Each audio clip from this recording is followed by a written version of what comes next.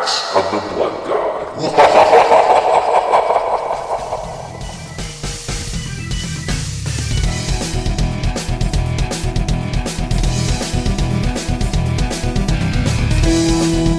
Welcome to another episode of Axe of the Blood God, US Gamer's official RPG podcast. I'm your host, Kat Bailey. With me, as always, is the lovely Nadia Oxford. Hello, I survived New York.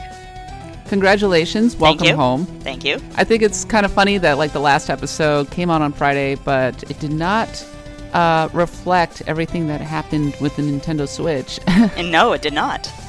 No, we were only able to give kind of belated, or we were only kind of able to hint at what's to come, though I listened to the episode again, and I'm like, holy crap, we're actually pretty accurate. Yeah. We're actually, no, Nintendo's probably going to have some kind of fatal flaw. I wonder what it is. Yep, and we were right. We know the future. So we're going to talk a little bit about the Nintendo Switch and our thoughts thereof. We're going to talk about all of the Fire Emblems. Mm-hmm. There's all of the Fire Emblems coming out. So much Fire Emblems to talk about. And we're going to have a slightly abbreviated Persona 4 Golden report because Nadia was not playing Persona 4 Golden. Nadia, what's up? Switch is up and Dragon Quest VIII is up. Oh, it's almost as if you're super busy and there's tons of information coming out. Yeah, it's almost as if something big happened. I don't know what that would have been. I don't know. It's some kind of console reveal from a major and important developer. Yeah, I don't know. Some nobody. Some nobody. Don't say that. That might actually Oh, gee. I don't know. That would be so sad. Do not speak it. It may come true.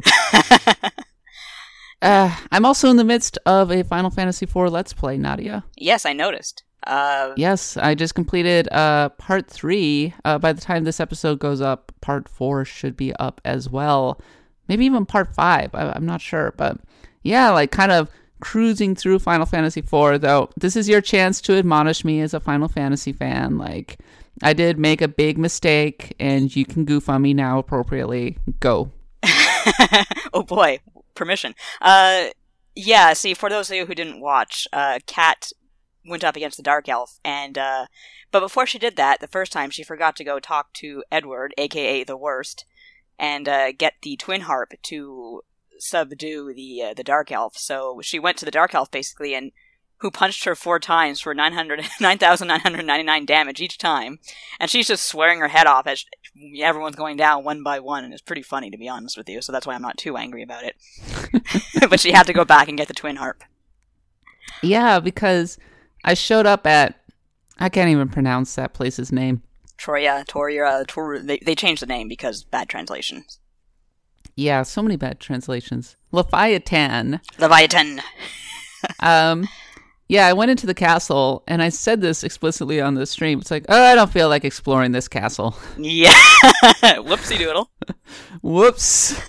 And I went and talked to all of the people, and they're like, go fight Dark Elf. You need to go to the Chocobo Forest, blah, blah, blah. And I'm like, all right. Oh, yeah, Chocobo Forest. I can do that. So I go get me a black Chocobo, and I'm flying over. I'm feeling good. But, the entire time I'm, exploring that dungeon, I'm going, there's some trick with the Dark Elf. I don't remember what it is, but I know that there's a trick. And then, but I'm like, but it's probably to do with the magnetic thing. Yeah. As long as I get rid of all of the magnetic stuff, I can totally take out the Dark Elf. It's going to be totally fine. Nope. Dark Elf, totally rolled me. I like Dark Elf. He has an interesting voice. All caps. I approve of all caps voice. Yeah, apparently in Clyde Tomato basically went over that in his Legends of Localization bit, which you should really check out. It's fantastic. But I forget how the Dark Elf speaks in Japanese, but it is some kind of equivalent with the screaming all caps. Although in the newer translations, he has a very almost a very formal voice. It's kind of interesting with the differences. That's there. A weird change. It really is.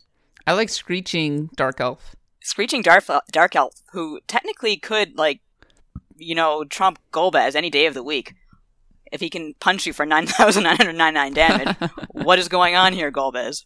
Why are you not using this dude? All he's doing is sitting on a crystal. Well, I mean, he's a pretty good guardian, right? I mean, you're feeling pretty confident about being able to protect the Earth Crystal with, like, this screechy thing that has control of, like, a magnetic plate. It can only be beat, apparently, by Worst Bard. Poor Edward. He does his best. You know, in the After Years, he really grows a pair. He grows, like, 50 pairs. He is actually really pretty fantastic in that game. He's a much better fighter, and he's the only one with a brain in his head. So what you're saying is that he's the new protagonist of the After Years. Like, he should be. It's like Cecil's gone, like Dark Elf all the way. Yeah. that would actually make me play the After Years, I gotta say. I've played it twice. You played it twice? I finished it twice. Did you like it? No, but I like the characters. No. I wrote about it on my site saying how basically playing the After Years is like hanging out with a bunch of old friends, except those friends are like, you know, stabbing you in the back of the hand and spitting in your beer every 10 minutes. You kind of enjoy it, but you're kind of reminded, why am I here every so often? It's like The World's End, where basically Dark Elf is Simon Pegg, but wearing the black trench coat and like pretending it's still 1991 and like they're like a kind of gothy teenager, except they're like in their 40s. Yeah, screaming in all caps. You haven't seen The World's End, have you? No, I haven't. You should totally watch The World's End. I think you'd like it. I probably would. There's a lot of things I have to watch. You would appreciate it. It's pretty funny. There's a lot of things I have to watch that I'd like. It is effing funny. Throw it on the pile, Nadia. It's on the pile along with Stranger Things. Oh my god, you haven't seen Stranger Things? No, I'm the only person left who hasn't seen it. And I bought Netflix to watch it, and I still haven't watched it. Nadia, oh my god. Yeah, I know. It's only like 12 episodes. No, it's like 8 episodes. It's really short. Yeah, I know. It's really short. I need to get my ass It's really in gear. short, and I would say that it's the best TV-related thing to come out last year. Yeah, every time I want to watch something like that, though, there's a funny cartoon on that I watch instead. Oh god, don't even get me started. Like, I'm going, I should really finish The Wire, but Archer! Exactly. That's yeah, me. So... the trials and tribulations of watching Netflix. It's so hard. Oh my god. The world is so hard right now. So hard. Yeah, don't remind me. So yeah, I did eventually manage to beat the Dark Elf. You did. I saw it. It just took a bit of a return trip all the way back to the castle. Yep. So that I could talk to Worst Bard and he could play his damn twin harp. Yeah. In the finally pulling his own retranslations. weight. Oh, sorry. In the retranslations, they changed that to something called Whisperweed. Whisperweed. Okay, that makes even less sense. It's just like a little flower or something that like you put on your person, and the other person on the other side can hear whatever you're doing or saying. It actually features prominently in After Years. Okay, so basically explaining how Dark Elf could actually hear the harp from like across the world, apparently. Yeah. Across the continent, at least. Across the continent, It's like suddenly Worst Bard is playing the twin harp in like New York City, and like Dark Elf is in San Francisco going, "Ah!" Medieval cell phones. Yes, exactly. But if you want to watch our Final Fantasy IV Let's Play, I've been archiving it on YouTube. In the most recent episode, I even included handy-dandy timestamps so that you could watch all of the best parts. So just keep an eye out for the notes. I will round it all up once I'm all finished. But I do intend to finish Final Fantasy IV. I should be able to finish it by the end of the month. Like I'm really cruising. Yeah, you're going at a good clip, and it's not a very long game. No, it's not. It's like shockingly short. I love it. I love the brevity. Yeah. But I'm going on an episode of Retronauts this weekend to talk about it. So. Oh, sweet. I'm really glad that I'm like playing it because there's so much that I've forgotten about Final Fantasy IV, like the twin harp. And how to beat the Dark Elf. So. I wish I could be on that episode. Oh, I'm sorry. But That's you should come to San Francisco. I know, I should. Hop on a bus right now and you might get there in time for the recording. Oh god, I had enough buses for the next, lifetime. Yeah, maybe you should fly on a plane, Nadia. Those cost money. So does riding a bus. Not as much as a plane, holy crap. Yeah, but in the end, maybe your time is also having value. That's true. true. It is worth the extra, $100 or something to, fly in an airplane to get to New York. Yeah, you're right. Take care of yourself, Nadia. I try. All right. Since you got to goof on me about the twin harp, I'm now going to goof on you for not playing enough Persona 4 Golden. Gasp.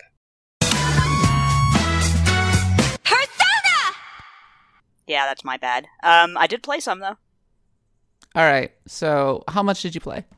I did a little, like a few more days. I have a motorcycle now, a quote unquote motorcycle. Oh my god, I forgot. Yeah, you get the motorcycle in Persona 4 Golden. That wasn't in the original Persona 4, I don't think. Oh, it wasn't? Oh, okay. Yeah, there's like a whole because there's like a whole side thing in Persona 4 Golden where like you get your license and you have like a motorcycle and you go somewhere, right? Yeah, like you go to the town. I forget the name of the town, but there's the next big city over, basically. Do you remember what it's named? Oh shoot, something with an O. Okay. Can't remember off the top of my head. All right. Yeah, so I think that is like a whole new section. Mm-hmm. Yeah, that's pretty neat so far. I don't have a license in real life, so hey, I have a license somewhere. Really? Well, okay. Well, you got lots of buses in your life, at least. Yeah, in Toronto, I get around on buses, and I've been meaning to, like, if I had the extra income, I would buy a scooter, even though I wouldn't be able to use it for like 3 months out of the year at least. I love the idea of you riding on a scooter. It's the only thing that'll fit me. I mean, I'll be honest with you, one of the big reasons I haven't gotten a license is I can't see over the wheel of many cars.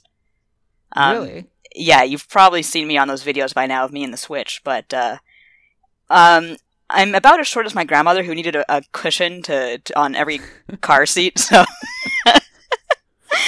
And I can't reach the pedals, and I can't see over... Oh, it's just... It's a thing. Nightmare. Yeah, but... and even so, it's like, even if I could see over, it's like, cars are too big. I don't know, I was involved in a very severe accident when I was very young, and I guess that put an impression on me. Oh, okay. Well, Yeah. Sorry about that. Jeez. Yeah, it kind of sucked, but a scooter, I don't know, it's like... I'd feel a lot more safe in that, even though, ironically, not really covered by a car body, So you totally got a scooter in Persona 4 Golden. I did. And you, totally rode over to the next town over. And what happened then? There was a very, what's the word I want to use here? Big woman who sat on my scooter, or not my scooter, but... Oh, right, yes. Yosuke's scooter, and just completely demolished it.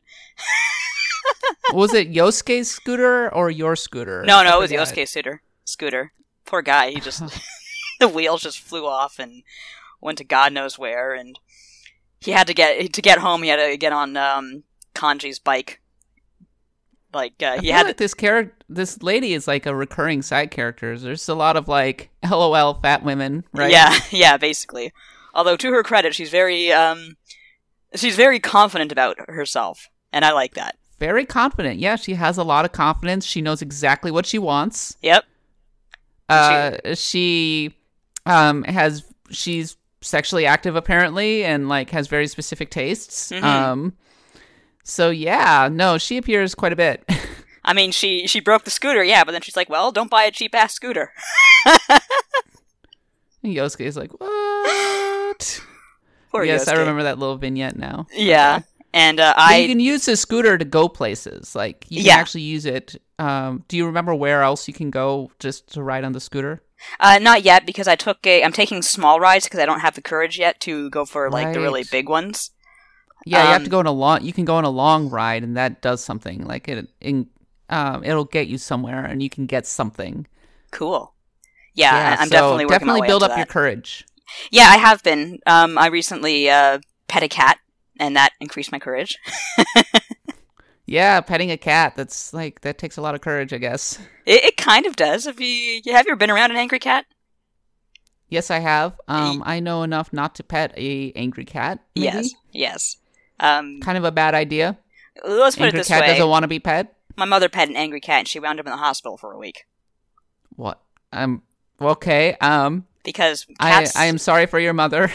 Well, it was her own damn fault, and I tell her that every day.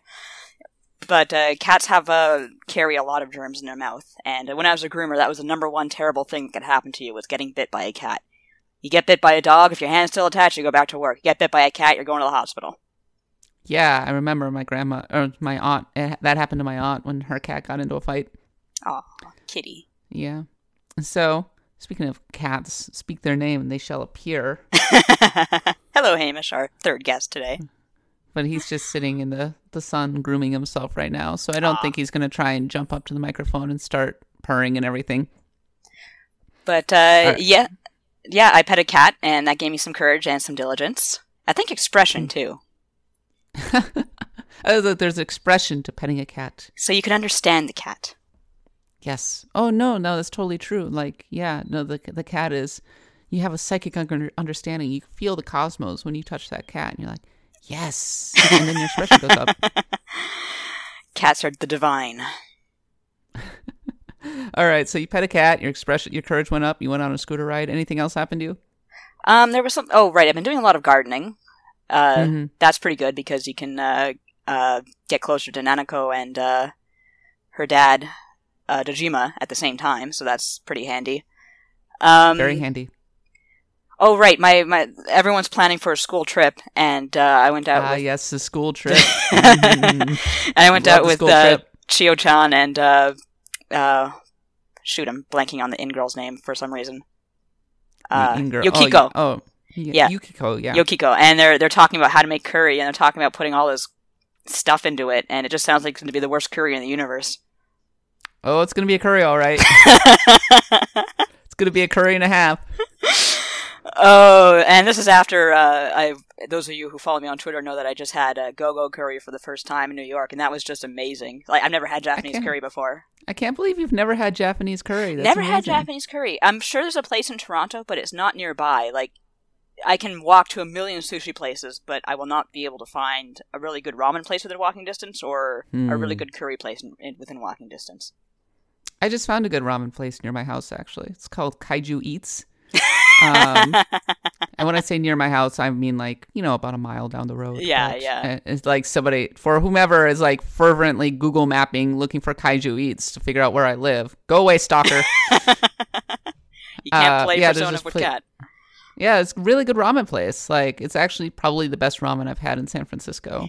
Spicy and delicious and flavorful, not thick. I think the key to good ramen is thick and good noodles. Mm-hmm. I love ramen. There is a pretty good place around me, but I love good ramen, but bad ramen is the worst. Ugh, I can just imagine.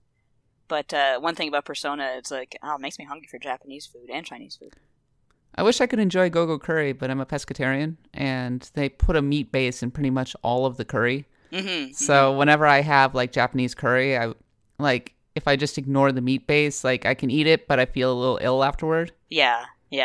I hear that like if you're a vegan or a vegetarian in Japan, you probably starve to death first. No, I mean, well, a lot of my friends were vegan when they showed up, and in one way or another had to kind of like loosen up and like try something else. Right. Like I knew somebody who was a strict vegan who started drinking like milk again, like dairy products again, because I mean they just needed something. Yeah, exactly. And another person who went from like just plain old vegetarian to a pescatarian because there's fish in literally everything. Mm-hmm. Like everything has a fish base. Yes. You're not going to be able to avoid the meat. So you're right in that. But he would eat like a big block of tofu a lot of the time. Which is good. I'm not a fan of tofu. Really good. Too slimy. It's all right. I wouldn't just sit.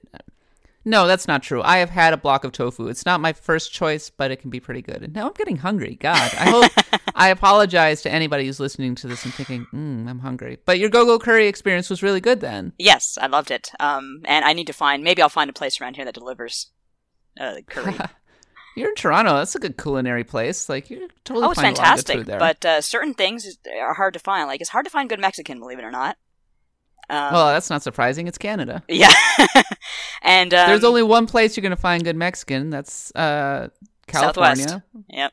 That's pretty much California, Arizona, Texas, New Mexico. Like, those are the places you're going to find good Mexican, and anywhere else. Nope, sorry.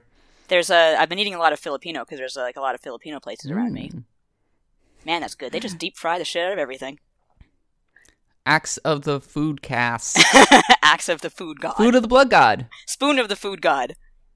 Ooh, spoon of the food god. The spoon of the blood god.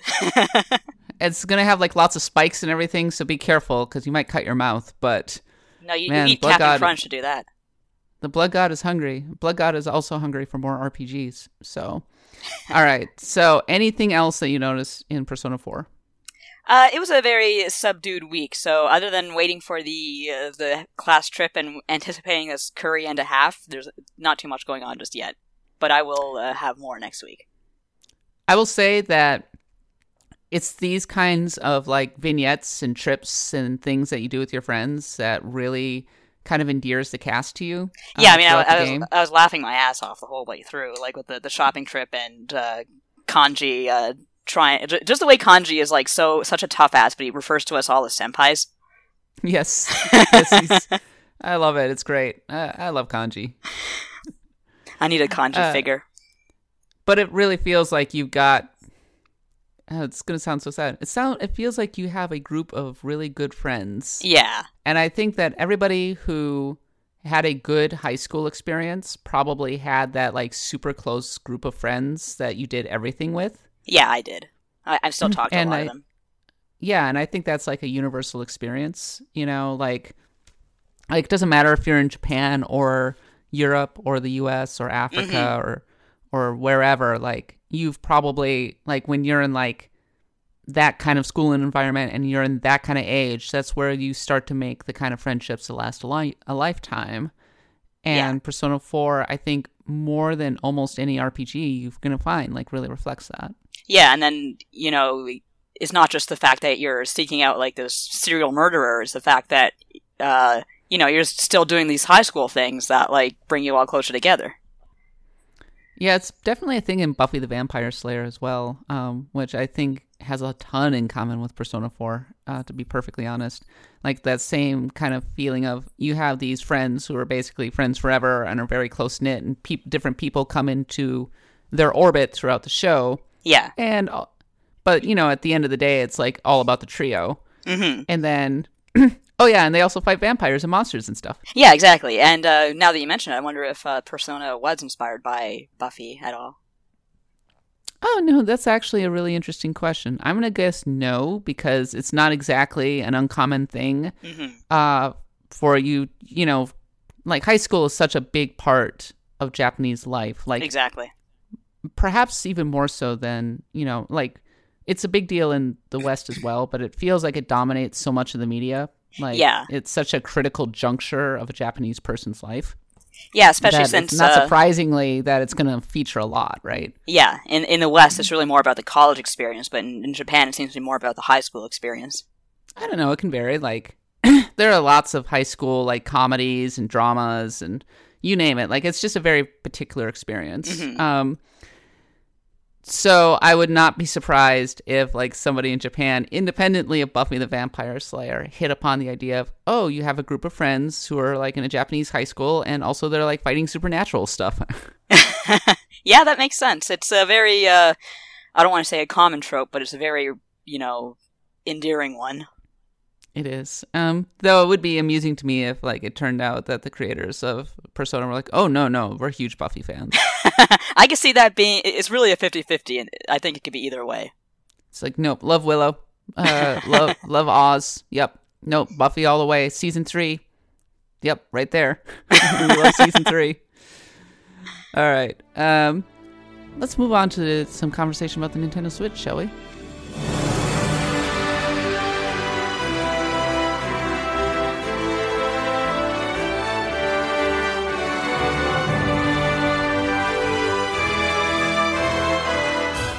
Yeah, I will say, despite all the criticisms, it's not going to slack on the RPGs.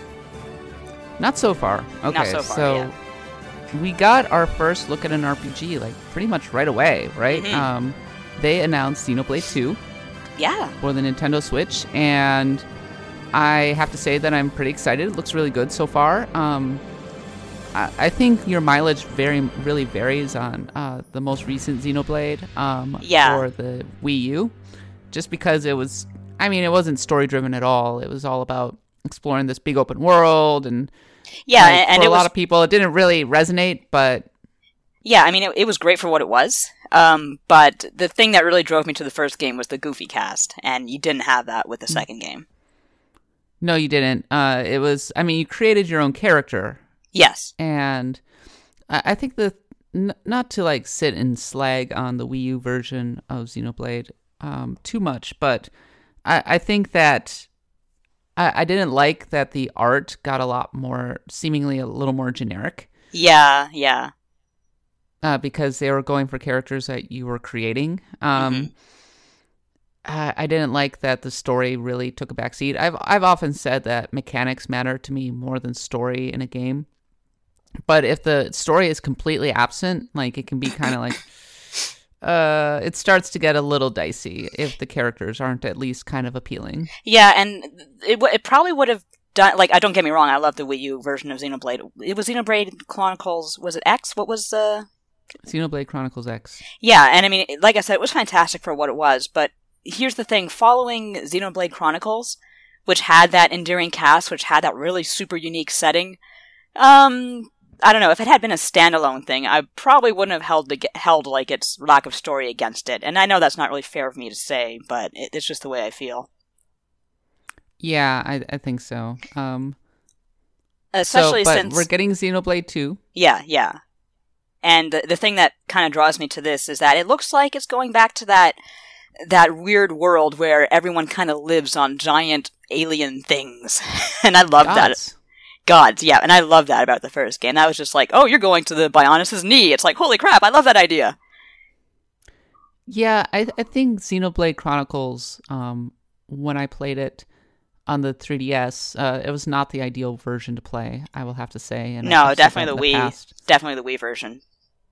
But I think that the things that stood out to me were battle system wasn't too bad. Yeah, and it was a good battle system. I feel like Final Fantasy 15 took a lot from it, which is okay by me. A bit. I mean, obviously, it wasn't really in real time. You would spend in like Xenoblade Chronicles. I liked that the boss battles required you to put in a lot of thought. Yes, about they were. How your party composition. Yes, absolutely. They were challenging. Yeah, like if you just tried to spam the Monado, there were bosses that the Monado literally did nothing to. Yes, because the Monado couldn't really hurt. The big blade from Xenoblade could not hurt regular people. Well, like barely hurt regular people. It was good against the mecha enemies. Yes, that's what it was designed for. So you had to like kind of build your party accordingly, and depending on the characters that you swapped in, they all had very specific abilities, which I also really liked. Yeah. So, and the story was all right. I mean, the story wasn't amazing, but like by JRPG standards, pretty good. Yeah, and just the cast, like the way, like I just like Ryan and I like Shulk and their stupid names and their stupid dialogue and their stupid accents.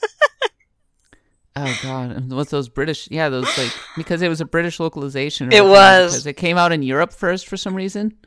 And I never understood that, but this is one of the few games where I usually change over to Japanese voice acting. Not always, but usually. But that's one instance where I changed over to Japanese after a while, and I changed back to English because I'm like, I need these British accents. I just do. Can I say that I did not like the controls in the original Xenoblade Chronicles for the Wii?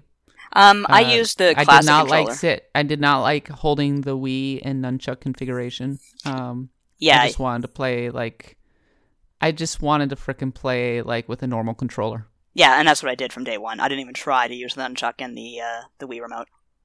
Yeah, it was kind of awkward. Yeah, I heard nothing good about that setup. For you, so I'm kind of glad that you can do that with the Switch like pretty easily, just by like clicking it into the tablet kind of interface thing. Though, of course, well, quick question. You held the controller where the two controllers are clicked into the charger thing, right? Yes, I held it like a baby. It looked smaller than I was expecting. Was it comfy? Are you talking about the I don't want to say cradle. They have a name for it, but I forget what it is. It was Grip? like Joy-Cons, the Joy-Cons are put into the cradle thing. Yeah, okay, so it's like kind of that thing, not the Pro controller, but that. So yeah, so it's like kind of like the grip. It's like set up like a standard controller almost, right? Yeah. It felt pretty comfortable. I played a little bit of Zelda with that, and I don't remember having any problems with it. Put it that way. Like I wasn't like looking for buttons. I could reach for them without a problem. I might have had a little bit of problem with the ZL and ZR buttons, but nothing major, nothing that I won't like get used to in 2 seconds. But no, I have no complaints about that. It feels like a normal controller to me, anyway. Great. Okay, good. So I will probably play that way. I don't anticipate like having the Switch Joy-Cons like out too much. No, myself. like that's one thing. That's one huge thing it has above the Wii is that, and the Wii U even, is that you really can build yourself, quote unquote, a normal controller. You don't have to like improvise with some crazy ass setup. Yeah, I actually appreciate that because I always found the Wii gamepad too fat. Mm-hmm. Like I found playing with that thing I found it pretty annoying. Yeah, I'm gonna to be perfectly honest. And I hate it, but I also did not particularly like the Wii U Pro controller. I never liked the Wii U Pro controller ever. It did not feel great. So often I would be playing with like a Wii U controller. Yes. When I could. Like it just like when I played Shovel Knight with just the Wii remote because that felt like the best way to play it. Yeah. If I recall correctly. Even though you lose like the touchscreen functionality. Yeah, but big deal. Big deal. Yeah. Exactly. So I'm grateful for the ability to, after like 2 consoles, finally have a semi-normal joystick setup, even if it's kind of artificially created. It's not going to be as good as like the Xbox One controller, but whatevs. Yeah, it's definitely functional. I don't think there's a D-pad though, is there? I don't remember. I don't remember. I don't recall looking at it. I don't think so though. But I mean, doesn't seem like it would. Put it this way, when I bought the Wii, I immediately also bought at the same time a Pro Controller, and I don't think I'm going to have to buy a Pro Controller right away for the Switch. That is true. Yeah. I look forward, by the way, to them releasing another one of those little things for the Wii, for the GameCube controller, the adapter for the GameCube controller, the longest-lived controller that you're going to find. Long live the GameCube. Side of like the DualShock. Yeah. I mean, it's incredible, like, the fact that I'm still able to use my old GameCube controllers. My old GameCube's long gone, but I still have most of the controllers because I play Smash Brothers with them. Yeah, you and pretty much the entire universe. That was the smartest thing they did with Smash Brothers for the Wii U, was that they made it so it was only for one console. Yep. Or it was only for one game. For some reason, they wouldn't let you use it with, like, the Virtual Console or anything else. Just that one game. But I could play it with Smash Brothers, and that's what it mattered. Yep, and what everybody's used to. It's like the equivalent of like I have to use an arcade stick for Street Fighter. There's just no two ways about it. It's like the equivalent. I have to use a GameCube controller. The fact that I could use a Wavebird, that was awesome. I love that the Wavebird was a thing again. Yeah, the Wavebird, well, it was such a great thing to begin with. I mean, the GameCube controller is not one of my favorites, but I love everything it did for like just video game controllers in general. It's like Nintendo innovates, and then everyone kind of perfects on that. There was a Reddit meme where it was like, meanwhile at Sony headquarters, and it showed like 2 DualShocks attached to like a iPad. Yeah, I saw that, like taped to an iPad. That goes all the way back to like back in the days of the N64, where like the N64 came out with an analog stick and PlayStation immediately released a DualShock. Mm-hmm. But it must be said the DualShock ended up surviving the test of time. Like that was the best controller. So yeah, we all kind of busted our N64 controllers with Mario Party. Yes, we did.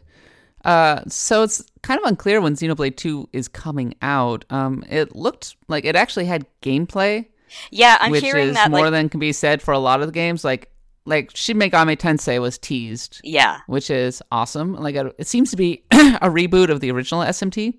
It's actually funny that I watched that trailer and I recognize the personas now. Oh, let's see. There you go. Like, welcome. Yeah, thank you. Welcome to the fold. One of us. Now I need to get you to play Strange Journey on the DS because that is a really good game. Yeah, I've gone back to a few DS games before. Not too long ago, I finished Dragon Quest Dragon Quest Joker. So. Oh yeah, no, exactly. Oh, you finished it. Congratulations. Yeah, thank you. Awesome. So yeah, SMT not coming out for quite a while. No, but I'm hearing that Xenoblade, whichever, 2, is coming out in 2017 in Japan, at least. Okay, well, that's like relatively nearish. So probably next year. It seems like Xenoblade games get priority to get localized now, which is good. Thank God. Yeah, I'm glad about that. Who knows? Maybe we get a simultaneous release. That would be fantastic. Yeah, right. I can dream. I really doubt it. That has not been the MO in the past. We'll probably get it early 2018 at the earliest. Yeah. Still, like, the fact that we're getting these kind of meaty games is, like, really promising, I think. Yeah, I'm really looking forward to it. There was that one game by the Bravely Default team. Octo something or other. Oh, yeah, that's not coming out for a bit. No, but it looks kind of neat. It does look pretty neat, and I like that it's being made by the Bravely... Well, it's not made by the Bravely Default team, it's made by the Bravely Default producer. Oh, okay. Yeah, he's working on it, because I think the Bravely Default's like their own studio. Mm-hmm. But I think it's internal to Square Enix. Yeah, I think you might be right, but either way, hey, pixel art, why not? Oh, no, it looks really good. Yeah. And, like, all of the JRPG nerds immediately got excited for it. But still relatively early. Earliest is 2018, so I wouldn't count on it anytime soon. No, probably not. But I did hear that, I don't know if it's going to be out at launch or what, but I Am Setsuna is coming to the system. Woo. So if you missed it the first time, pick it up, I guess. Yeah, sure. Exactly, sure. Do that if you feel like it. That's very much a why not sort of game. It's yeah. If you're like really into that style, sure, why not? It's a very melancholy Sorry? sort of game. Yes. Obviously, I am most excited for Dragon Quest XI. Yes. Same. That's coming out this year in Japan, right? But probably not this year in America. So I have to wait for that one. Though not region locked, so I may just import. Oh my god. I will say this. Thank God they didn't region lock it. Yes. That is, for me at least, for nerds like me, that's kind of a game changer. Yeah. Because if Japan ends up embracing the Switch, which I kind of expect, that's going to be great for all the Super Robot Wars imports I'm going to be inevitably doing. You'll be set. And the PS4 is not region locked, so god damn it, Nintendo. Thanks for getting back on the same page with us after screwing us with the 3DS. Welcome to the fold. Jeez, that was the worst. Not that I missed many games because they region locked the Switch, but it was pretty annoying. What would be really nice is if we could access the Japanese eShop. Yes. Because they have a lot of virtual console games that I would like to be able to play. Yeah, and we don't know a whole lot about the virtual console yet at this point. No, they haven't promoted it, but we all pretty much know that it's going to be a thing because of the fact that they're going to be promoting their online service with an NES game and a SNES game. So that you can't keep. Well, you can buy it. Oh boy. Keep it that way. Can you get a discount on it or something? Nintendo? I am not looking. They're going to make us rebuy our entire library. I just shake my head. I just like, okay, sure. I don't know if I'm going to rebuy most of these games on the Switch. Yeah, I mean, making the transition from the Wii to the Wii U, didn't you only have to pay $1 or something like that? And you could have some new features? Yes. You had to pay. You paid a much reduced price, and then you could play it on the touchscreen. Yeah, that's not too bad. But the emulation on the Wii U was actually inferior. Oh, was it? I didn't know that. And you still had to pay. I mean, you could access your old account if you transferred the Wii stuff over through a very cumbersome process. Yeah, you could access your old Wii account, which was actually pretty awesome. Yeah. And maybe the number one reason that I'm going to keep my Wii U because I have a whole bunch of games that aren't super easy to get elsewhere, like Final Fantasy VI. Yeah, exactly. Like a legit Super Nintendo ROM of Final Fantasy VI that I can play without, pirating on my PC. Mm-hmm. That's rad. I like that. And they have Final Fantasy VI on the PlayStation Store, but it's the PlayStation release, which is like load times. No, absolutely would not play that one. No. The loading times are terrible. As I was saying, the Switch is going to have a pretty robust Japanese support, I suppose, and so I'm really glad in that regard. It's going to be region free again. Good job on you, Nintendo. Obviously, I would love you to give me access to the Japanese eShop so that I could play a bunch of games that didn't come out, like Fire Emblem. Yeah. Fire Emblem Gaiden or whatever, which a lot of these games received Japanese releases but never came over here for the Wii Virtual Console. So get on that in Japan. I'm sure they won't. I'm sure there'll be absolutely no way to get into the Japanese eShop, but I digress. Suppose we'd be remiss if we didn't talk a tiny bit about the price. I pre-ordered a Wii. I pre-ordered a Switch immediately after the thing because I was kind of afraid that I wouldn't be able to get one. Yeah, same. It's expensive. It really is, and here's the thing. I wrote a thing on US Gamer about how it's going to be something like, I forget the exact number, but like 270-something pounds. And I said, oh, that's without tax. And I had some British people tell me, no, that is with tax. And I'm like, okay, so here's the thing. In Canada, it's going to be $400 without tax. Oh, my God. And I know our dollar is weaker than the US dollar, although there was a time when it was stronger. And if you think that merchants made our prices cheaper, well, I got news for you. They didn't. So that's a lot of money for Canada. And again, without tax, which generally tends to be higher here. So that really cheeses me off. Sorry. That's okay. That is okay. That's such a drag. Are you still getting it? Oh, of course. Did you pre-order it? But yeah, I am getting it, but I'm still a little iffy on that price. And I know that, some people say, well, it's a fair price, but I don't know. I think it's going to be a big deterrent for some people. Yeah, it also has a problem where I really am afraid that it's like I originally said way back, like right after the Switch was revealed, I was like, I mean, is it going to be kind of the worst of both worlds? Mm-hmm. Is it going to be like not quite a handheld with crappy battery life, but not as powerful as a console? Is it like going to find itself competing directly with mobile and losing? Yeah, I don't think it's going to compete directly with mobile, number one. Number two, the battery life doesn't bother me as much because while I could see, 2 hours being the worst case scenario for like a really high energy game, I could still see myself playing like, Stardew Valley for 6 hours on like low battery. So that would be ideal. Yeah. And then there are people who are already like talking about, it's like, well, I don't know if I would like take this console and run the risk of losing it. Yeah, I think we talked about that in a past episode, and I don't think I would, but I don't travel that much, so which is funny because iPads cost more. Yeah, I know. It's funny. We have this different mindset with the Switch. We really do. And I mean, it's not just the Switch for me. It's like I don't even like to take my Vita out because I don't know, something about it. But the whole point to me of portable is to play it like in my bedroom or something, just before bed. So that's not a huge deal for me, but for some people it might be. I don't know.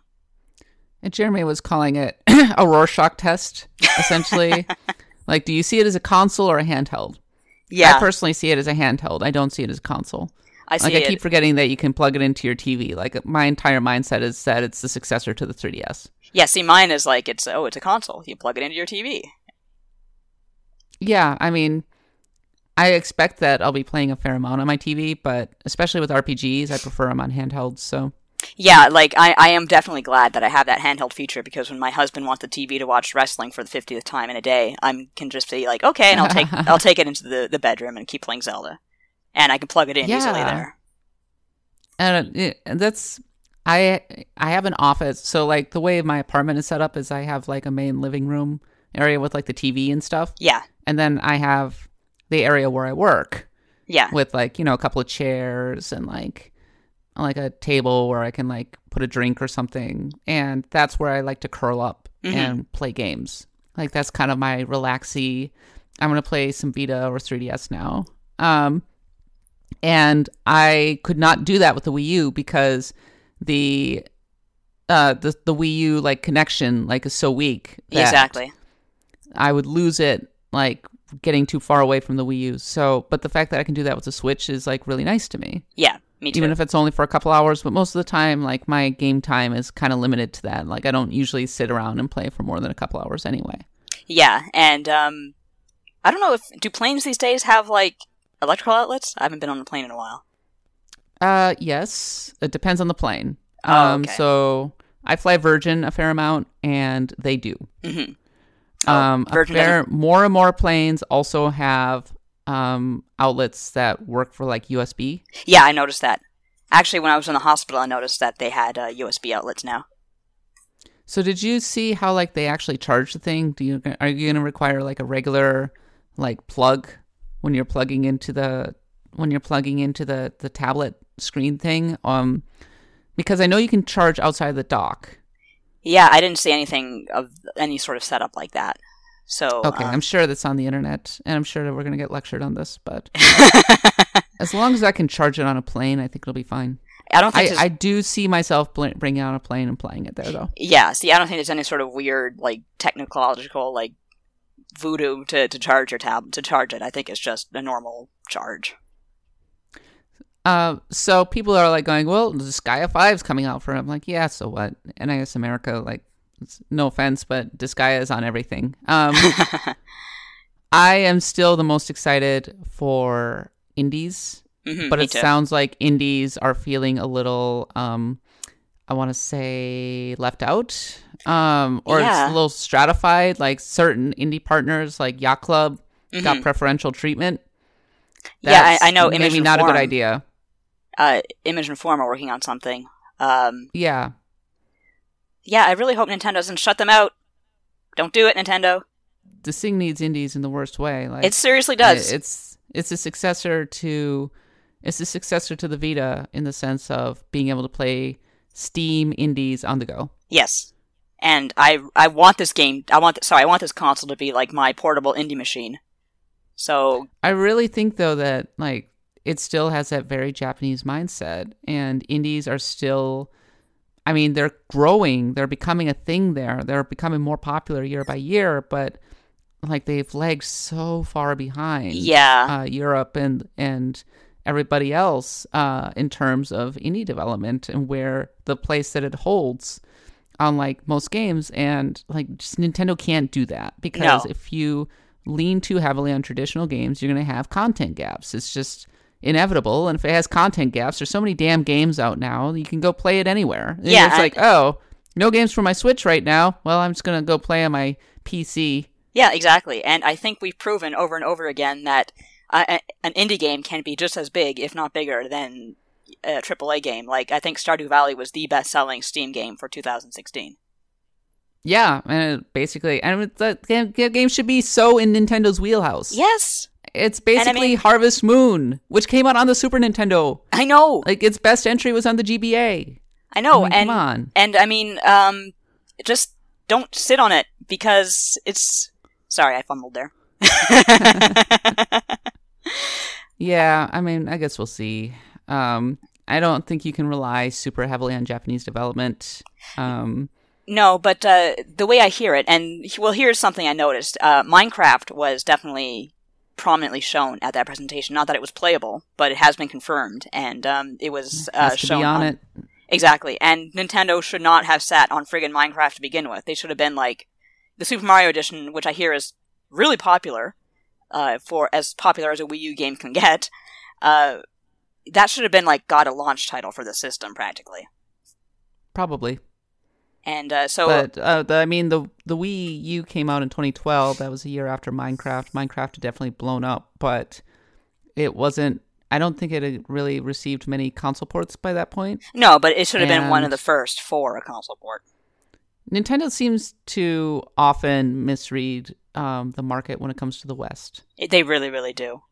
So, which is unfortunate. Like, they do things their own way, which is fine, but I think a lot of their missteps, I mean, they've made some early missteps in the mobile market. I was talking to a mobile developer yesterday, and he was ranting so hard about how Nintendo approached Super Mario Run. He was like, what the hell are they doing? Like, and it's like, Nintendo does it their own way. And like, well, that's okay. It's super arrogant of them to put out 3 levels and then just go, okay, now you buy in for $10 because so many people just went, well, I'm going to play the first level and quit. Yeah, I don't blame them. Which is so what much. I did. I got bored by Super Mario Run super fast. I don't blame them for approaching Super Mario Run the way they did, but of course now that they know the way the market works, well, they can't really bend it to their will. It's not theirs, you know what I mean? So I wrote 2 articles. One was like, all right, that presentation was the worst case scenario for Nintendo, and I stand by that. Just in case of it was too expensive, like all of these bad news came out in terms of like the storage size and the battery life and like the launch lineup, like all the way down the line. And I also talked about like why I'm also like feel like maybe the Switch has a better chance of making it than say the Wii U. And a lot of it is it has a better core selling point than the Wii U. Like the Wii U always had massive messaging problems. Yes, it did. And that kind of thing. And the Switch, people are like, well, it's not going to have enough games out of the gate, but it's going to have games that are must-buys out of the gate. It's going to have Zelda. Yes. It's going to have Mario. It's going to have Mario in the fall, which is going to be like the critical, like, holiday. Okay, let's sell Switches to people. It's going to have a steady stream of games that you can't get anywhere else. Yeah. So it has a selling point, unlike the Wii U. Somebody like in my article is like admonishing me and going, "Oh, New Super Mario Brothers is like just as good and important as like the Mario Galaxy games." I'm like, that's nice and all, but I'm sorry, but it is a tier below. Mm-hmm. Yeah, absolutely. These games, I'm sorry, like New Super Mario Brothers, even the best of the New Super Mario Brothers doesn't even come close to competing with Mario Galaxy, and Mario Odyssey looks like it is the true successor to that game. Yes. Yeah. And so that is something I can be legitimately excited about. Super Mario 3D World, I enjoyed it, but it was kind of a goofy game. It was kind of a lark. You didn't like Super Mario 3D World? I liked that. I played it with friends, and I sort of felt like a lot of what I liked about Mario, specifically the precision and the platforming, got lost because I mean, yeah, there were like some really good levels and everything, but it often got kind of lost in the fact that we were all running into one another and like trying to keep each other on the same screen and blah blah blah blah blah. Yakety sacks.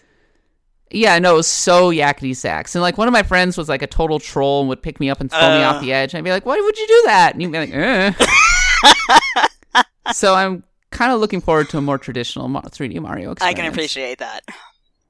I love the fact, by the way, that people are like, New Donk City is basically like that episode of The Simpsons where suddenly Homer was in the real world. Yeah, it's like the first thing I said on Twitter was like, wow, Mario is missing too. Looks great. So I was going to say that, oh my God, it is Mario is missing too. My God. I was going to say that this is all anecdotal, but like, you know people in gaming who like games who are outside of like gaming culture, who are outside of the games industry. And I've been kind of like, so Switch, what do you think? And they're like, don't think so, which is strictly anecdotal, but like, I'm not feeling the excitement with people, the kind of people that Nintendo needs to reach. Yeah. On the opposite side, I've talked to people who are excited about it, but, I think that it's as we've both written about, it's not beyond redemption by a long shot, and I could see this being definitely not a Wii U, more of a 3DS situation where they drop the price and interest spikes. I hope so. Yeah. You know what I would think? I would think that they end up doing a hardware remodel a la the 3DS that has better battery life and like a better screen and has a lower price and has all of this other stuff, and that's the one that everybody buys into aggressively because then the library's there. Yeah, was that the 3DS or was that the DS with the DS Lite? 'Cause 3DS. I'm trying to. That was very much the 3DS and the DS Lite. In both cases, like both those systems took off when the first hardware revision came out. I'm trying to remember how they revised the 3DS hardware other than the new 3DS. I mean, the giant 3DS XL. Oh right, duh. Because the original launch version was basically like a DS Lite, but but with some improvements. And I actually hated that thing. Did you? Did not like it. It was the 3DS XL that like the bigger screen really caught my eye. And even though it wasn't as sharp, didn't matter. I just liked how it just immediately felt like a much more solid system. That was a system I had to own. Yeah, in a way, maybe the Switch not blowing everyone away, it's like, well, kind of make Nintendo realize, okay, we have a few things to fix here. Like, they've done it in the past. Like, people weren't really impressed by the DS reveal. They weren't really impressed by, well, they didn't know what to make of the Wii reveal, that's for sure. So, yeah, no, But the Wii like came right out of the gate and just became the hottest holiday item around. Yeah, but more their handhelds like the DS, the 3DS. People forget, but they were slow and a little hesitant at first. Yeah, a little bit. Even the Game Boy Advance, that had to get a massive hardware renovation before people really jumped on it. I'd say it's telling that we're thinking in terms of handhelds right You're here. right. Because Nintendo has never released a hardware revision for any of its like mainline consoles. You're right. I think colors and The Pikachu. closest we got was like the silver GameCube. Yep. So, Pretty little thing. I mean, like maybe we could. So maybe we will get a hardware revision for the Switch. I hope so. I hope so, and I'm still excited about it. Like I said, it's in my article. It's got a strong first year in terms of game lineup, and I think It's too expensive. what's that? It's just too expensive. Yeah. I said that right out of the gate it has to be $250. But it's not. And pre-orders it's way too expensive in Europe. Oh my god, it's an apocalypse in Europe. and Canada, and I Yeah, mean Europe. it's insane. Like people in Europe are like our colleagues at Eurogamer going, "What the hell? Yeah, There's no way in hell I'd buy this thing for that much." and Come on. Europe and Britain are the markets that Nintendo really needs because they've never been really huge over there. Yeah, you can't ignore Europe. I'm sorry. No. I feel like maybe they're still a little too focused on Japan. Yeah, And let's be honest, the gaming market in Japan has changed so much. Mm-hmm. We're talking about games that sell a few 100,000 copies are considered a success. Like Yeah. that is where the mainline Japanese gaming market is these days. Like Japan, I'm sorry, it's just like it is so mobile oriented now. they love their Gashapon Like games. that I don't know if you can put a ton of stock in the Japanese market following to whatever you are selling. And I mean, I think the Switch has the best chance since, I don't know, the PSP Yeah, to make serious freaking inroads into the Japanese market. The best chance since maybe the Wii or the PS2 to make serious inroads into the Japanese market is from a console perspective, but I just wouldn't count on it. no, just I would wouldn't not either. count on it. I definitely applaud them for trying to get Japan's interest back, and that's great. They should do that, but they cannot ignore Europe and the UK and Canada and just focus on America and Japan. All right, we've talked enough about the actual Switch. Like we're just covering old territory now, but there was some new news. Yes, And that new news is Fire Emblem. all the Fire Emblems. Yeah, Fire Emblem. So all of the Fire Emblems, which is what I put in the show notes. All of the Fire Emblems. So if you go back on the site, I wrote the day after the Nintendo Direct, holy crap, Fire Emblem's like suddenly one of the most prominent Nintendo franchises. What the heck? Yeah, someone was saying on Twitter about how 10 years ago it was on the verge of death, and now it's like Fire Emblem for your toaster. Yeah, Fire Emblem for your toaster. Fire Emblem for your mobile phone. Fire Emblem Warriors. Fire Emblem, a remake of Fire Emblem Gaiden for some reason. Why not? Fire Emblem for the Switch. We get literally 3 days after Fire Emblem, before Pokemon. Yeah, that's Fire crazy. Emblem gets its own direct. Yeah, That tells you where Fire Emblem stands. And meanwhile, Samus is crying. Poor in the corner. Samus. I'm sorry, Samus and it's Advance Wars. They're stupid, by the way, for not bringing back Samus. Because Yes. if anything can make mainstream inroads, it's freaking Metroid. I'm sorry. Oh yeah, you're not Even going to if they hear me make another arguing. Prime. If they make another Prime, hello. I would love another Prime. Hell, Man, the Prime, Metroid Prime, I don't know how well it did on the GameCube, but oh my god, back in the day, that game was incredible looking. It was one of the best looking games of that generation. oh, I played the hell out of that game, and I think it did really well, in terms of a GameCube game, as well as a GameCube game could have done. But I think just Japan doesn't care about Metroid, so I guess they. I would stop focusing on frickin' Japan. I'm sorry. I know you're a Japanese company and you're focused on the domestic market, but Japan, I'm sorry, is not a major market anymore. It's No. not. It's not. It just isn't.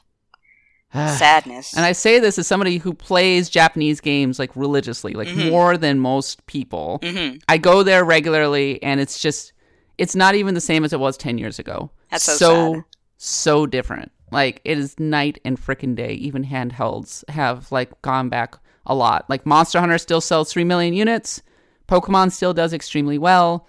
But I don't think you can make decisions with Japan as your primary focus anymore. No, I not just anymore. don't think so. No. But But in terms that's of Fire Emblem, But that's exactly why Fire Emblem's coming to mobile. Yes. And here's the thing with Fire Emblem. Like, so you're right. It was on the verge of death. Like, It was, yeah. It had a couple of console releases after the GBA versions. And the console versions are generally well regarded by the hardcore fans, but they had a reputation for being extremely hard. Yeah, yeah. And I knew so many people who were like, no, I'm not going to play this because it has permadeath and I'm afraid of it. Yep. I'm like, come on, you wimps, play Fire Emblem. It's great. I love it. It's an amazing tactics RPG. They're like, nope, too hard. And I mean, so yeah, even though the Wii had the install base, like, people didn't buy it because it was like, oh no, that's a scary hard game. I don't like scary hard games. That's me. And then the DS version came out. Shadow Dragon wasn't very good. Like, it was a remake of the original Fire Emblem. It was missing a lot of what people had kind of come to expect from the later versions of Fire Emblem, especially the relationship system. Yes. And it had really ugly art. Like, yeah, it kind of did. Really ugly. Like, I just did not like it at all. It kind of softened it rounded the edges off a little bit by having like mid-level saves. Yeah. But it still hadn't really broken out of that kind of perception of being too hardcore. And then the remake of the Super Nintendo one, Mystery of the Emblem, came out in Japan but never got a release here, and that's like a big red flag. Yeah. Exactly. And interestingly enough, that was the one that introduced casual mode. Yeah, you're right. But most of us know quote-unquote casual mode through Awakening. Yes. And then, of course, as we all know, Intelligent Systems got an ultimatum. Sell 250,000 copies or this series is done. Yeah. And they went in with the idea of like, well, this is it. Better like make the ultimate Fire Emblem. And you can debate whether it's the ultimate Fire Emblem, but it sure did. Like, it hit. Like, it hit in a way that Fire Emblem never really had before. Maybe because the 3DS, it came out right at a time when the 3DS was really taking off in the US and Europe and in Japan. And it also, it was a lot prettier. Yes, other than having no much feet. Prettier game. And it and of course, like, just by virtue of having casual mode, like now people are like, oh, I'm going to play in casual mode. Yay. I can grind. Yay. I love, the characters can get married and have kids. Yay. Like, kissy, like, let's pair them up. Let's face it, that's the main reason we all played. I mean, that's what someone was telling me on Twitter. And they're right. The dialogue, though, like, between the characters, the interactions were hilarious most of the time. It was just a really fun game all around. Absolutely. So it took off, and Fire Emblem Fates was also big. I would say that it was one of last year's best games. All of the idiotic controversy around it notwithstanding. God. Yeah. I'm not even going to get into that. I'm still kind of annoyed by people who are advocating for crappy localizations because it's quote-unquote more accurate. I'm sorry. I said, I've been through that in the 90s. I'm not going through it again. I was reading the fan localization, and I'm just like, this is like one of the most boring things I've ever read. Yeah. I'm sorry. Like, with all due respect to the people who are like putting in a lot of hard work to do it, like, I'm sorry. Like, literal translations are stupid. And they tend to be a little dry. I'm dropping bombs in this podcast. Man, hot takes all around. It's like, I am going to get so much hate mail for this episode. I look forward to it. Oh, I look forward to this getting linked on certain Reddit forums that I will not speak of. But I digress. Fire Emblem Fates was really good. I really enjoyed it. I finished Conquest. I almost finished Birthright. I still need to finish Revelation. How much of Fire Emblem did you play, Nadia? I played Awakening. Really liked that. I was really kind of hoping we'd get... there was a rumor that Fates was going to be re-released for the Switch. I would have liked that a lot. Yeah, I'm surprised it didn't get an announcement. But maybe Nintendo's like holding back a little bit because they're like, we don't want the perception to be that the Switch is replacing the 3DS. We want the 3DS to get another year. Yeah, and that's why they're continuing to put games out on it. Yeah, and as we saw, the Fire Emblem Gaiden is going to be on. Sorry, not Gaiden. Echoes is going to be on 3DS. So here's the question: where the heck was Pokemon Stars? I'm sorry. Yeah. This is like totally out of left field, but where the heck was Pokemon Stars? I was really is it kinda- because they want to keep selling copies of Pokemon because it's doing really well and they don't want to undercut that? That could be. Who knows? Maybe it'll get its own direct, like, down the road. You never know. I think it will. And you know what I think it'll be? Mhm. E3. That's a good point, because I'm thinking to myself, well, what does Nintendo have planned for E3? And, well, that's a good starter. Though, or right on the release date of the Switch. Bombshell. Like, they're going to probably do a direct the week of the Switch. Mm-hmm. The week the Switch comes out, and I almost guarantee that Pokemon Stars will be one of them because it falls in line with the usual timeline for when they reveal a new Pokemon game. Mm-hmm. Like they reveal it in the earlier part of the year and basically let the hype build and build and build until it comes out Right. later. Yeah, But we'll see. that would be a great holiday release, too, alongside Mario. That would be, high price or not, that would be quite compelling. So let's talk about Fire Emblem Gaiden really quickly. Okay. Never So played they're it. remaking it. Interesting decision. Mhm. Fire Emblem Gaiden. I didn't know a ton about Fire Emblem Gaiden until the announcement was made, Same. but it was released originally on the Famicom. It was the second game in the series, and a lot of people kind of see it as like Zelda 2. Yeah, like a lot of games in that era, the direct sequels, always kind of seem to differ in big ways, and this is the same with Gaiden. It was just a very experimental phase, I guess, that developers are going through. Yeah, it was doing things like it introduced an overworld. Mhm. It changed like how the weapons were dealt with in a lot of respects. My understanding was that like you had just a default sword that was automatically attached. It did not have weapon degradation. Yes. Which, Some people hated that. if I recall correctly, there's no weapon degradation in Fates either. No, they got rid of that, and I think that Yeah, was controversial so- as well. I'm fine with it. I hate. I hate weapon degradation. Because weapon degradation is basically just attacks. It is weapon tax. I mean, it's literally just like, oh, gotta go fix my sword now. Yep. Or in the case of Fire Emblem, oh, time to buy a new sword. Yep. And it just results in you not using it very much. Oh, I got this sweet killing edge, but I'm only going to use it occasionally because Yeah. in like big moments because like I only have so many charges on it. Yeah, that always drove me up the wall. No, I can't say I'm sad to see weapon degradation go. No, me neither. Gaiden, but yeah, Gaiden will have that. It sounds like watching the trailer, it looks like it's actually going to be really faithful to the NES version, which is interesting. Mm-hmm. Like it's going to have like free roaming dungeons. Yeah, I actually wonder how much people are going to like this one because, if I'm not mistaken, there weren't really any relationship buildings, were there?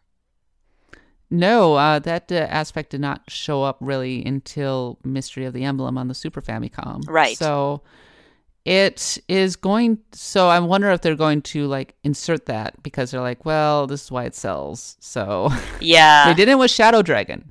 What's They that? did not with Shadow Dragon, Oh, much right, to its right. detriment. Yeah, exactly. They're gonna have to have some new aspect. They can't just like freaking remake an NES game. So I think Watch them. I think that's gonna be it. I think it's gonna be the relationship aspect. I hope so, because I'll be honest, that's one of the big reasons I play Fire Emblem. All the waifus and husbandos. Petting mini games, Petting minigames. I'll skip those. hot tub scenes. Yes. I chuckled. Like I think that stuff is cute. I'm not gonna say that you can't put that in. Though the petting mini game was a little weird. The petting was a little too weird for me, but the other stuff, it's like, I kind of like it. I wasn't sad that the petting mini game went away. Yeah. Though I think it's funny that there's a similar petting mini game in Pokemon, and Yeah. that like they make it the same expressions essentially. Yeah. When you're like, yeah, you know, it's like basically the Pokemon's like point on the doll where they touched you, because like Fennekin's really getting into that petting, and I'm just going, whoa, calm down, man, calm down, like Delphox. But, I know you're like cute and furry and everything, but whoa. well, at least like Incineroar is a big cat, but then again, he doesn't like it when you pet him. He's too cool Yes. for it. Too cool. But so yeah, I wouldn't be surprised if they put that stuff in Fire Emblem Gaiden. Yeah. What do you think of Fire Emblem Gaiden? Are you excited? Are you interested, or are you going to skip it? Oh, I'm definitely curious about it. I will almost certainly give it a try. But It older, came out of nowhere. Like I wasn't expecting it. neither was I. Kind of so soon, right? Yeah. I'm definitely glad they're bringing it over. I'll give it a try. I'm really eager to see what they have for The Switch, we don't really know anything about that one yet. Oh yeah, that's like not coming out for quite a while. Yeah, and my husband's really stoked for Fire Emblem Heroes. Really? Yeah, he's big into the Mosu games. Oh, well, that's nice. I know a lot of people are. Yep. They're a lot of fun. Dragon Quest Heroes was actually pretty good. I really enjoyed it. I didn't get to finish it, but now that 1 and 2 are coming to the Switch, hey. I did not particularly care for Hyrule Warriors. Neither did it was I. okay, I guess. It's like, I don't know, I didn't like all the OCs. They were kind of dumb. Yeah, a little bit. Just a little bit. I like the OCs in Dragon Quest Heroes, though. Yeah, it's weird how it all kind of worked out. I guess just because, I don't know, somehow they fit into Dragon Quest, but they didn't fit so well in Zelda. I think Dragon Quest Heroes was the most faithful to its subject matter. Mm-hmm. Definitely. I really caught the whimsy of Dragon Quest in it. Yeah. And it was fun. And, the monsters are so fun. Exactly. It's just fun fighting hordes upon hordes upon hordes of monsters. Yeah. And I liked the general story. I liked how monster-focused it was. I liked that the soundtrack was back. Mm-hmm. That they didn't have, some butt rock version of the Dragon Quest theme like they do with the Fire Emblem theme. I will say that I'm still emotionally scarred by the Dynasty Warriors Gundam games. So I tend to take a dim view of the Musou games in general. I guess they weren't very good. There'll be people who tell you that they like them, but I mean, it's literally just button mash, kill the guys, button mash, kill the guys, do some combos or something, unlock more units, keep going. I found it to be kind of a drag. I'll be perfectly honest. It's just why am I playing this? And the genesis of the Musou games was Japanese businessman comes home, is really freaking tired from the day, is thinking about how much he hates his boss, and just wants to punch in the face of some monsters. So that's what he does. Or in the case of Dynasty Warriors, relive the battle, the War of the Three Kingdoms. So, okay. And they can do that. Just hit the buttons, people die. They're like, thank you, God. I can get my aggression out on this game. That's kind of dark. It is. But I think a lot of people just hitting, button mashing and killing things. Oh, yeah, I do. And there's a certain appeal to it. And actually, they've gotten rather good at doing these licensed versions. So yeah, I mean, I can't say that it don't treat the properties with respect, because they usually do. I'm not going to play it, though. You're not going to play Fire Emblem Heroes? Don't care. I guess if you're not into the Musou games, then why bother, Yeah, I played Dragon Quest Heroes. I liked that, but as much as I like Fire Emblem, I just don't see why I would invest in this game. Well, it's not like you don't Unless, have other Fire Emblem games to play. No kidding. We got 4 of them. Yeah. Including a Fire Emblem for the mobile, Fire Emblem Heroes. Yeah, that one's going to be huge in Japan. Yeah, I think it will actually. They're gonna nail this one. Yeah. It's gonna be good. Yeah. I'm not a big fan of the gacha mechanic where you're randomly drawing heroes by inserting orbs. Mm-hmm. Actually, I kind of freaking hate that mechanic. Yeah, I understand that, but it's really really characters popular. That I want, let me buy them. Yeah. Don't make me randomly get them. I'm sorry. I hate that. When I play Ultimate Team. When I play Madden Ultimate Team, there's an auction house, and it's okay, well, I can just go buy the character from there, which is fine, no, but often it's I just really hate, hoping and praying that the character that I want, pops out of a pack. Yeah. In Hearthstone. It's I really need this character, I could craft it for 500 million fucking dust. Part of my language. Or I could try and put in a zillion orbs and pray that I actually get it. It's funny when you mention, getting sports guys at an auction house. I'm just picturing some sort of cattle thing with a guy with a gable and No, I'm guessing it's not like that.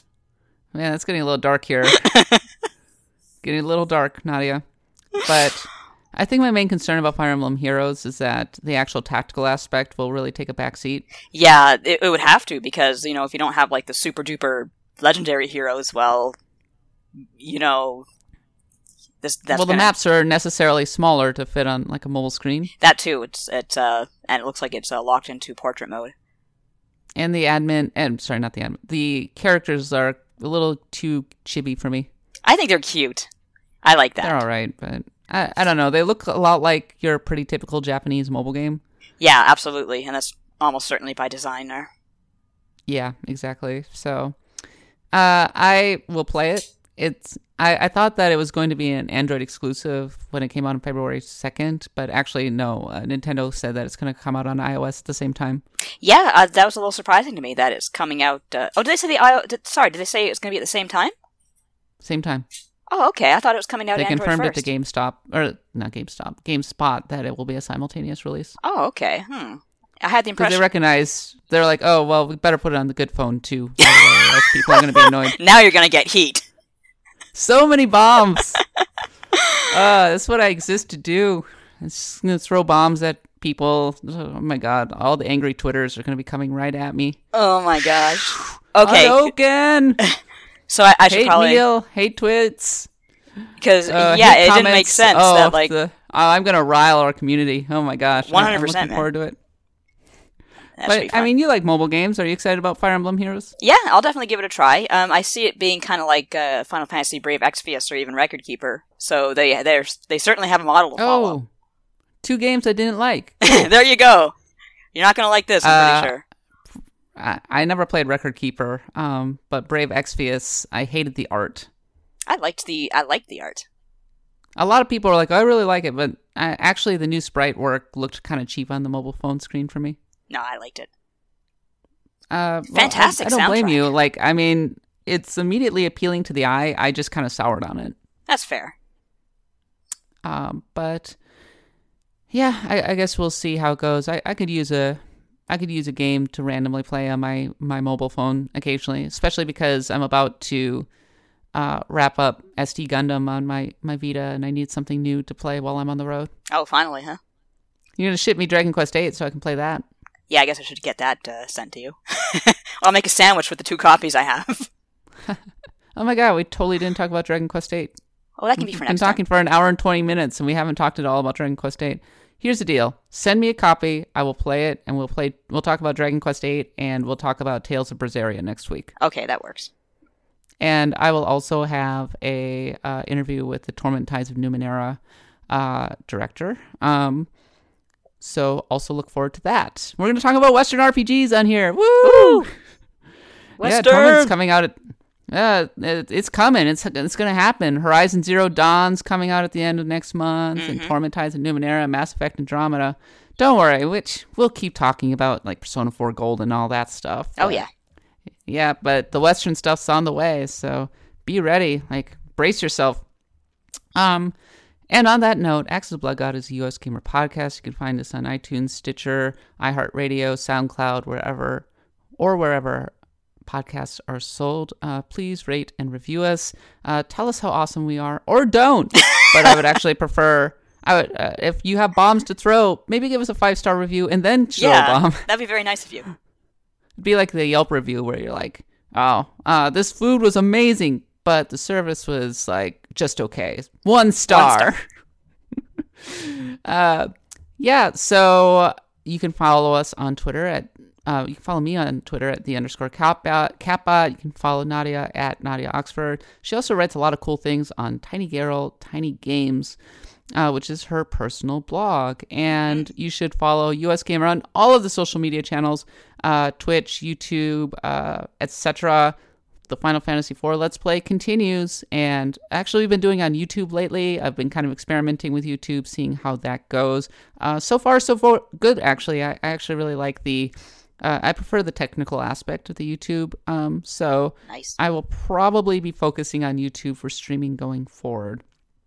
Yeah, we got a lot of good stuff on the site as well. Jeremy has a weekly column called Design in Action, if you haven't checked that out. He's currently doing a 4-part series on Castlevania Symphony of the Night, which he is going to wrap up next week. I have a Monday column called Starting Screen, where I drop a bomb and then I kind of talk about, like, just individual thoughts, news, that kind of thing. Something good to start your week off with over a cup of coffee. Lots of stuff going on the site. The site's been busy. My God, we had like 14 articles yesterday. Yeah, it's jumping. The site's hopping. So I'm enjoying it. Nadia, you got anything you want to plug? I think I'm pretty good. Generally, I've been doing a lot more writing on the site, though, so because I'm not really doing guides anymore, so check it out. Yay! We rescued you from guides. Yay. Congratulations. Yeah, I'm so happy to have Nadia back on the editorial side. And in fact, she is by the time this podcast goes up, there should be one of her breakdowns of Dragon Quest VIII. Mm-hmm. We're not doing a scored review, but I do have Nadia doing a couple of fairly meaty pieces on Dragon Quest VIII, so keep an eye out for that. It's just give you an idea of how well it translates to the 3DS, and I told her to just do a nice think piece about Dragon Quest VIII next week, so indulge yourself, Nadia. I plan to. Excellent. All right, so thanks for listening. As always, we'll be back next week with lots more RPG talk. God, I really hope we don't make it a habit of turning these podcasts into 90-minute affairs. Sorry about that, everyone. I just had so much to talk about. What do you want? It's been a busy week. I'm like sitting here going, man, this podcast might only go like 30 minutes. And then the next thing is an hour and 20 minutes. We always say that. Right. It never happens. It always seems like that, right? It's like, well, there's not much to talk about by the hour and 20 minutes. Okay, whatever. All right. So we'll be back next week. As always, thanks for listening. And for Nadia and myself, we'll see you again next week. And until then, happy adventuring.